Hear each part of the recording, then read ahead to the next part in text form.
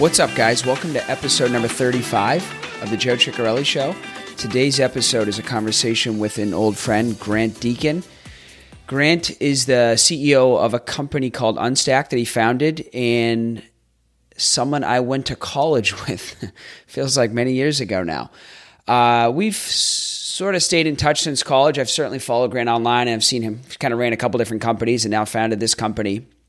But always admired him from afar, even when we were at JU. I remember he started an entrepreneurship club. It was just focused on entrepreneurship, building a business. And I remember as soon as we got out, kind of running into him at certain times. We talk about one of our run-ins here when we start the episode.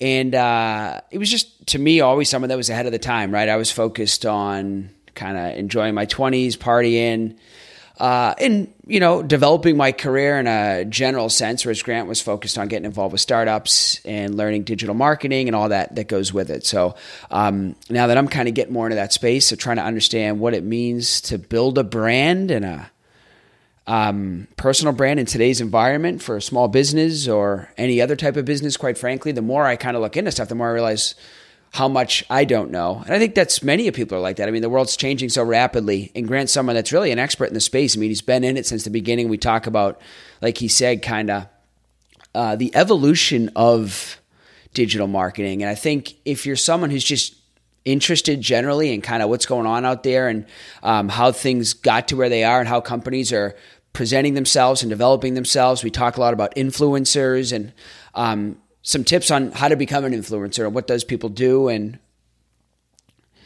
kind of how to focus on building your channels or your brands. I think this is a great episode. So if you're not super hyper focused on becoming an influencer or building a brand, I think it's a great episode to just understand what the space looks like. I mean, this is the world that we're moving into here.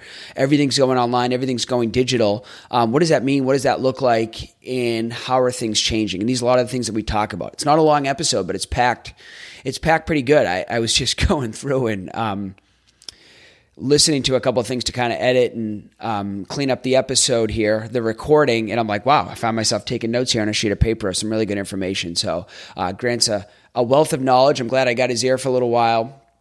And have a listen. Let me know what you guys think, and I hope you guys enjoy.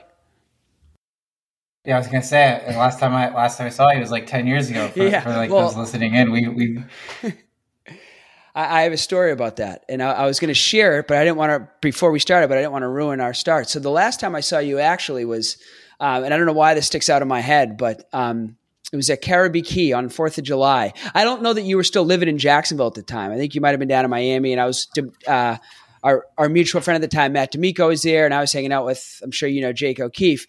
And the reason why it sticks out to me so much is because I had started a website, Drink Cheap Jack's. It was some bullshit website for happy hours in Jack's Beach, and I was talking about it or whatever. And Jake said something about, or you or D'Amico said something about, you should collect user emails.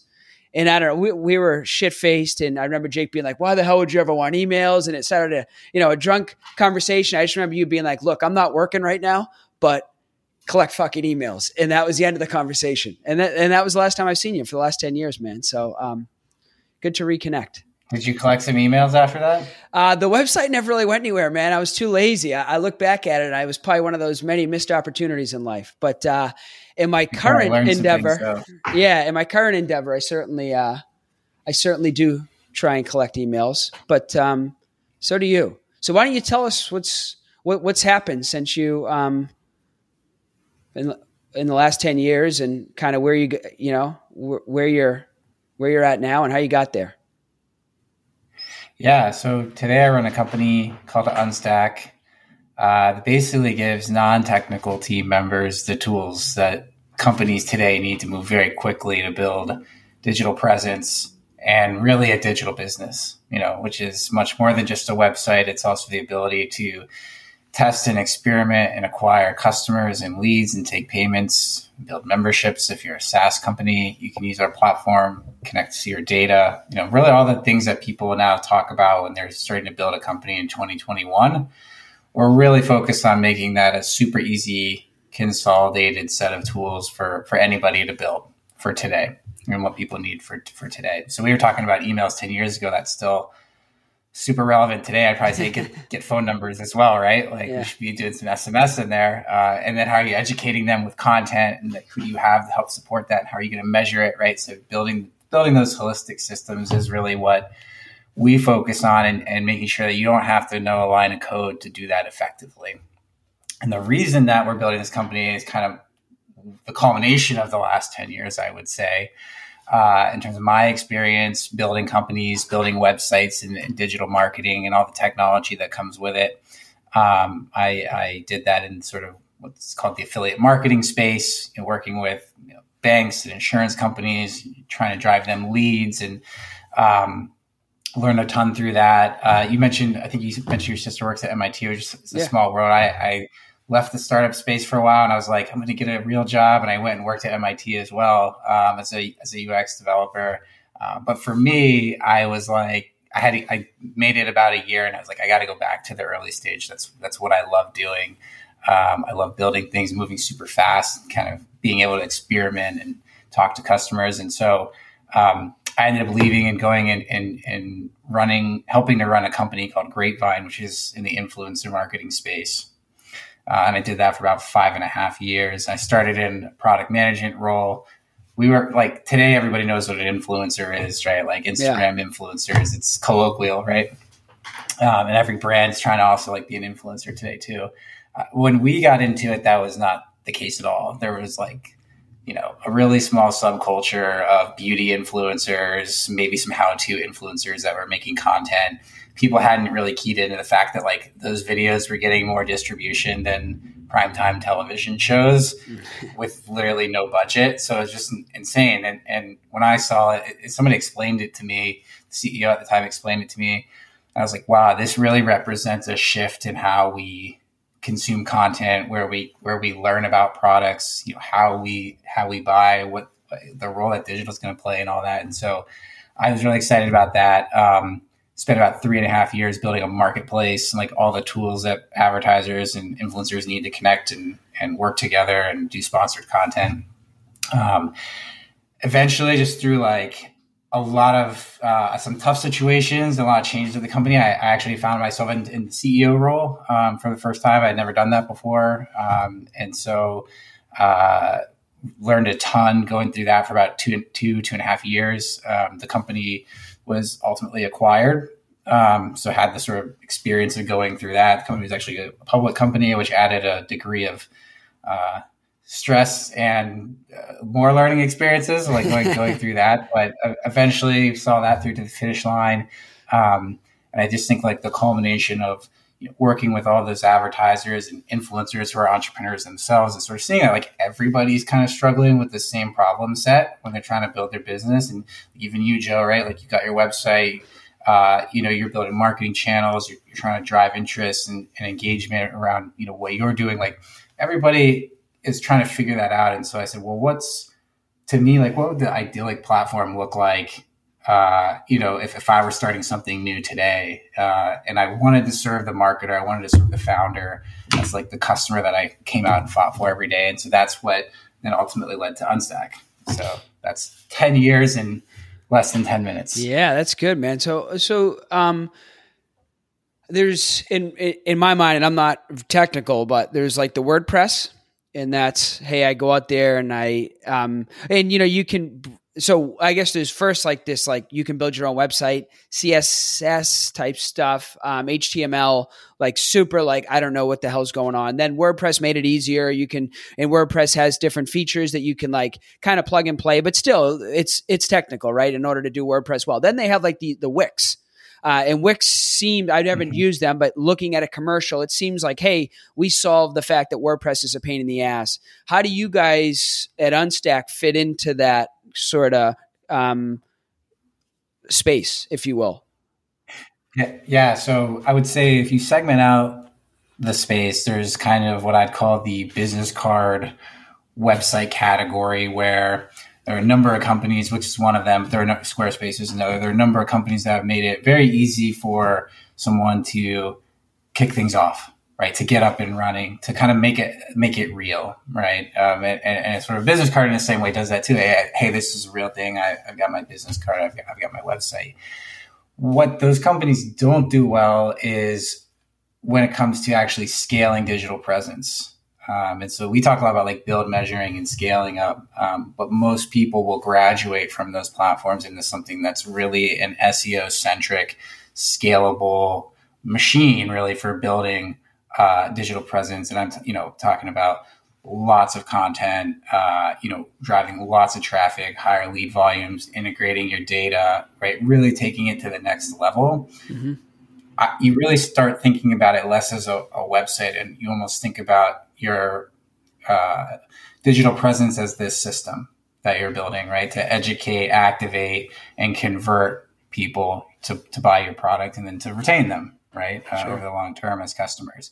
So that's really kind of the segment that we're focused on. We think like those other tools that you mentioned are like a great starting point for a lot of businesses. And even for us, like we're not for all of those customers, but we really focus on the folks who are going to put the time and the sort of the money behind really investing in content and really focusing on building that inbound lead gen system. So who's your sort of customer? Like, and I'm sure it varies. Like, so for me, I'm a sales performance coach. And so I need, I want to reach out and get people in the sales industry interested. I want to create content that's intriguing to them. And then ultimately I want them to come to my website and I want them to sign up for some free coaching, and then I can take it from there. Is that what I know I've listened to your podcast, and there's, I'm micro, and maybe if there was a smaller thing than micro, I would be, but then I know you guys have always talked about SMB. Do you serve all the above? So one of the interesting things about our space is this is in some ways a horizontal problem. It's more of like, when I say horizontal problem, I mean people that are at the SMB struggle with the same things that companies like Atlassian, United Airlines, like they all have these same problems, which is non-technical teams are tasked with going and owning digital. Yep. And those teams don't necessarily have the technical background or the developer design resources in order to go and execute on these strategies. So we do look at it as a horizontal problem, but the customer that we really focus on today, we would say is like the marketer at a 2 to 20 company. So we're really still, we are very much focused on the SMB. Mm-hmm. For us as a startup ourselves, like that's a much easier entry point than going and selling to, Fortune 1000 companies and trying to take .com from them, right? That's a different strategy and something, potentially for the long term. But we really focus on enabling those companies that are in the 2 to 20 range, looking to do, really aggressive SEO, content marketing, lead generation, direct response, payments, bringing all that together under one platform. Got it. Okay, that makes a lot of sense. And then when you talk, I want to go back to the influencer marketing, because I mean, everyone now is like an influencer, right? And even me, I'm like, hey, I need to create content to be an influencer. What do you, in your opinion, what do people get right, and what do people get wrong about that? And what would be some tips for people generally looking to create better content around being an influencer? You're coming at it from an interesting perspective, I think. Yeah, I guess there's two sides, right? Like the best thing you can do is to get other people to tell your story in an authentic way. And that's why influencer became what it was, because me telling you that Unstack's great is one thing. Somebody else talking about their experience using it and how wonderful it is and how they recommend it to everyone. Like somebody just before this wrote a Medium article around why they switched from WordPress to Unstack and how they were skeptical and what the journey was and how they're so glad they did and they never looked back. Right? Like I can never tell that story as objectively as that other person can. So just when you're thinking about influencer generally, like understand that is the strength of that as a channel, that you as a brand putting out your own content can never do that unless you bring the customer in and like collaboratively create that content. So I think, thinking about ways to customer testimonies or like make your customers the superhero of your content, like that's an effective way of being able to tap into their roots of influencer, without necessarily going out and paying a bunch of money to, influencers to push your product. The other thing I would say is like, just generally, and I think this is becoming more mainstream, so it's not as much of a secret as it was a few years ago. But for brands, whether you're B2C or B2B, you have to start thinking a little bit more like a media business. And I think figuring out how to capture that attention in a world of like Instagram Reels and TikTok. And like, there's just so much going on all the time. Like, how do you create a compelling, specific message for a specific audience that really can key in and say, oh yeah, like that's for me. And like, I want more of that. And people, I think, are buying brand. Like, people in the world of data, like, they don't talk about brand as much as they should, because the values that you have as a brand, like the company culture that you're putting out there, like people buy that, right? That's becoming it always has been, but I think in today's world too, like people want to be a part of something. And so like that's true for Unstack, like we are very like founder centric, like, fighting for the underdog, like giving you the tools you need to compete, like building a community around that. Like our community now like supports, like Unstack customers are supporting other customers and like promoting each other. Like that's those kinds of things, all tap into like the roots of influencer, which is create a really authentic message, tap into an audience that, is really going to click with that and be real and be helpful and create value. Wow.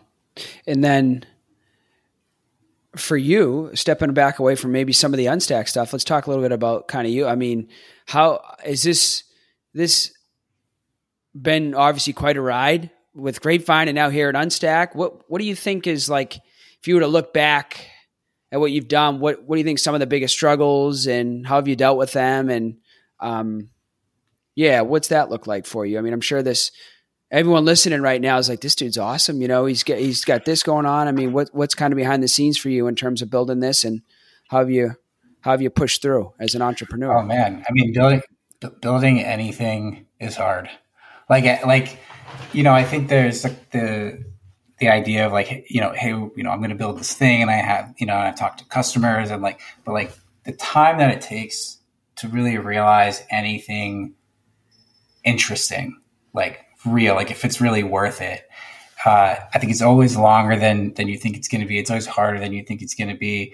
And if you like go out and you listen to interviews with other like really successful entrepreneurs, I go out and I'm seeing like, how are they, what are other people saying? What are they building? How did they do it? And like, there is a pattern of like, hey, it took us 10 years to become an overnight success. And so I think a lot of times in our culture, especially in the US culture, it's like everybody's celebrating like these big events and you only see the wins, and like people don't talk enough about the fact that like it took 10 hard years of sacrifice and working your ass off in order to build that. So I think like patience, perseverance, like those are the things that I try to think about in terms of building Grapevine, building Unstack, anything else I do, right? Like I think those are guiding principles of like staying in it to really see something to its full potential. I don't know if that answers your question. Yeah, it does, man. It's so interesting because as someone who's getting started on some of this stuff, and it's the question I find I need to ask myself is like, what am I willing to commit to? Because the more research you do in this stuff, and I agree, you need to create incredible content, you need to create all that stuff, but at the end of the day, something is just you just got to be in the game longer than other people. I mean, assuming you're not releasing shit every day or whatever it is, but there's something big around. I mean, I'm reading the book right now, Atomic Habits. I don't know if you've read that by James Clear, and it's just I know of it. Yeah, and it's just it's scary how this stuff isn't that hard. It's just how willing are you to be consistent, and you're just another person to affirm that that's what it is, right? I mean, it's not that simple, but that's a major part of it. Yeah, I mean, it's data backed. Like when we started out at Grapevine, we did a pretty thorough research report, some like thought leadership. We went on and interviewed not 50, not 500, like 3,500 influencers. We did a massive, massive market survey, and we were like, hey, we want to understand how you did it. Because like, it's just not clear, like who becomes big and who doesn't and why. And I will say there is an element of chance. There's also an argument to be made that the people who are showing up every single day are creating those opportunities. Yeah. They're kind of creating their luck a little bit, by being there to seize it when it happens for them. But the common denominator among all of it, there were some idiosyncrasies, like how long is the content, like what audiences are more engaged. Like there were some things there, but like the number one most important takeaway of all of it was most of these people were, nobodies that you'd ever heard of for 2 to 3 years, publishing 3 to 4 times a week for 3 to 4 years, never missing a date. And then there was an inflection point where all of that created a groundswell for them, and they really started to take off. And as they took off, they had obviously the energy and momentum of that to double down on it even more. But it was really the pain of, I mean, they did it because they loved it. They weren't necessarily doing it to get famous, especially back then. But like people, yeah, they would, it's 2-3 years of just creating content, telling your story and being out there and engaging with people and building a community, and like getting no results for a really long time in order to then all of a sudden, again, be this overnight success. And so like you see it in the data and in stories like, the ones that we're sharing here. Yeah. What else? I'm curious, what else? So that's really interesting. What else did you learn from that study that was kind of eye-opening? Or maybe if you're someone listening that's like, hey, I want to be an influencer. What did you find intriguing from that study? I mean, what I just shared is probably like the takeaway I retained from that more than anything else. I also think that was in 2013, so things have changed. Sure. There's a lot more content out there. Algorithms have evolved, so things have changed a little bit. I think personally, for today, a lot of people are way over-indexed on social media. Like social media, like in building those profiles, like those are assets that you don't even own, right? They're leased essentially, because at the end of the day, you don't own them. Google, like Facebook, change the rules on you at any time. They're a distribution source, like they're a way for you to like get your message out there. But I think the biggest miss that brands and influencers, and especially influencers, had today is that they're way under invested in owned channels, like their website, like their email list. Those things, like you write the rules for, you have control over that. And it's nice that you take it with you. It builds your own brand. So I think, like, to me, if I'm starting out right now, like if I was going to go and say, hey, I want to build like an educational brand around marketing or startups, like I would really be thinking about those own channels and then I would be looking at the social channels as a way of distribution, engagement, pulling people into my own channels. They're the hooks, the lures, right? But certainly they're just one piece of the bigger puzzle. Yeah, it's interesting. One of the guys that I've found really interesting, I was saying that one of the reasons why I got into my season 2 of my podcast was because I wanted people to kind of get to know me more. And because I ended up buying from him, and it's because I got to know him through different channels. And so he posts a lot. He has like 700,000 followers, and he posts a lot, like ask me a question, which is smart, right? Because then you get to see what your audience is thinking and you create content around that. But oftentimes people ask him, like, what would you do if Instagram was gone tomorrow? And his answer is consistent every time. He's like, well, I've been smart enough to build an email list of a couple 100,000 people over the last however many years. So I just lean on that. And I think that's and this goes back to Caribbean Key 10 years ago, collect emails, right? Exactly.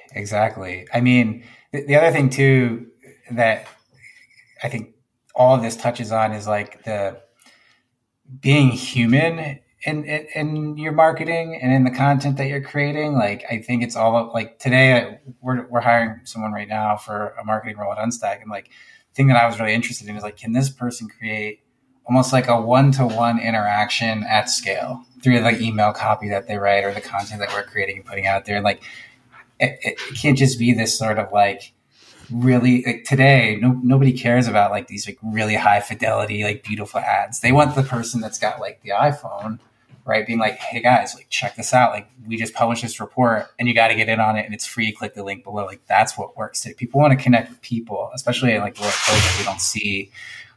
This is the most human interaction I've had today, right? Like hanging out with you on a Zoom. So, I think the more you can like personify your content, your marketing, and like actually think a little bit like an influencer, even as a brand, right? Like I think it will go a long way in sort of creating authentic connections between, prospects and customers and other, peers in the community that you're in.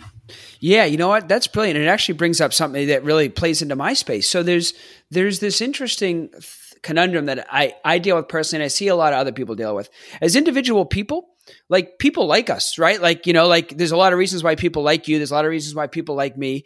And then we go out into a sales call with a prospect, or we go out into a environment where we're creating content in front of a video camera, and all of a sudden we need to be someone else to get people to like us. And it's almost, it becomes disingenuous in a way. And you start seeing people that, and I've been guilty of this too. They over prepare and it really, at the end of the day, the people that you like the most are the people that's like, hey, like you said, hey man, like this is going on right now. Come check this out. This is fucking cool. Cause that's a real person. But somewhere along, and I guess, what is it in people that like we get lost? It's a broader, deeper, esoteric question. Like, how do we find our way? But that's all it is. Just be yourself. Yet it's so hard to be yourself, but yet that's what everyone wants. And that's what's ultimately going to sell you or your brand or your business. Yeah. I mean, I think authenticity, like to net it out, right? Like authenticity creates trust, and trust is what leads to, partnerships and doing business together or buying a product or not. To me, like that's how sort of I interpret what you're saying. Like I'd rather that than like this, like, filtered image that's like a caricature of a, it's like, what is that? I don't know. Just doesn't resonate. Doesn't work for me. Yeah.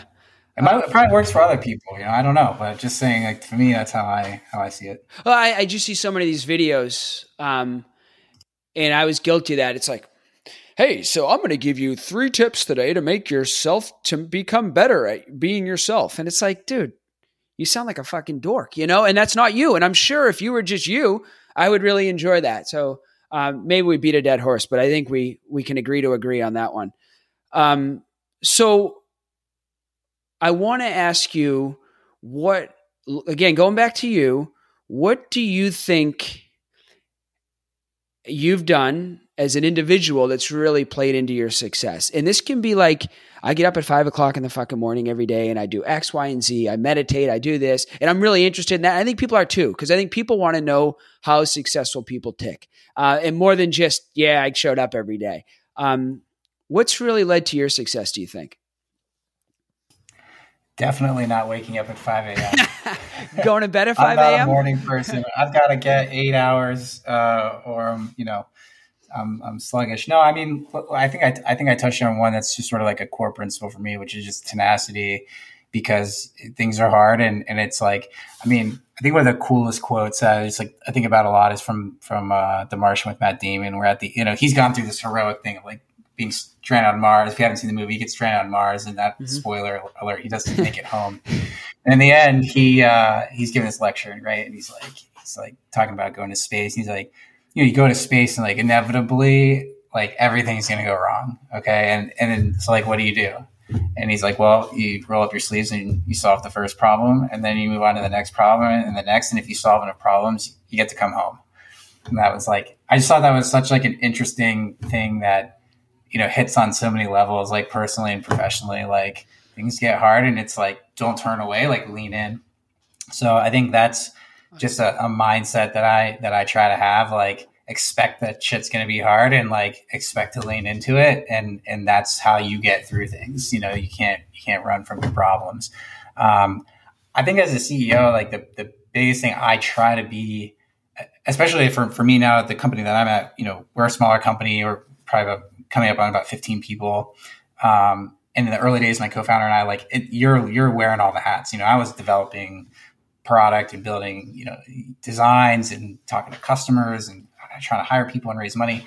Now I think as we get along, move along a little bit to the next stage, I spend a lot of my time thinking about how do I help other people do their best work? Like how do I clear the path for other people? Like how do I, think about enabling others to do really well?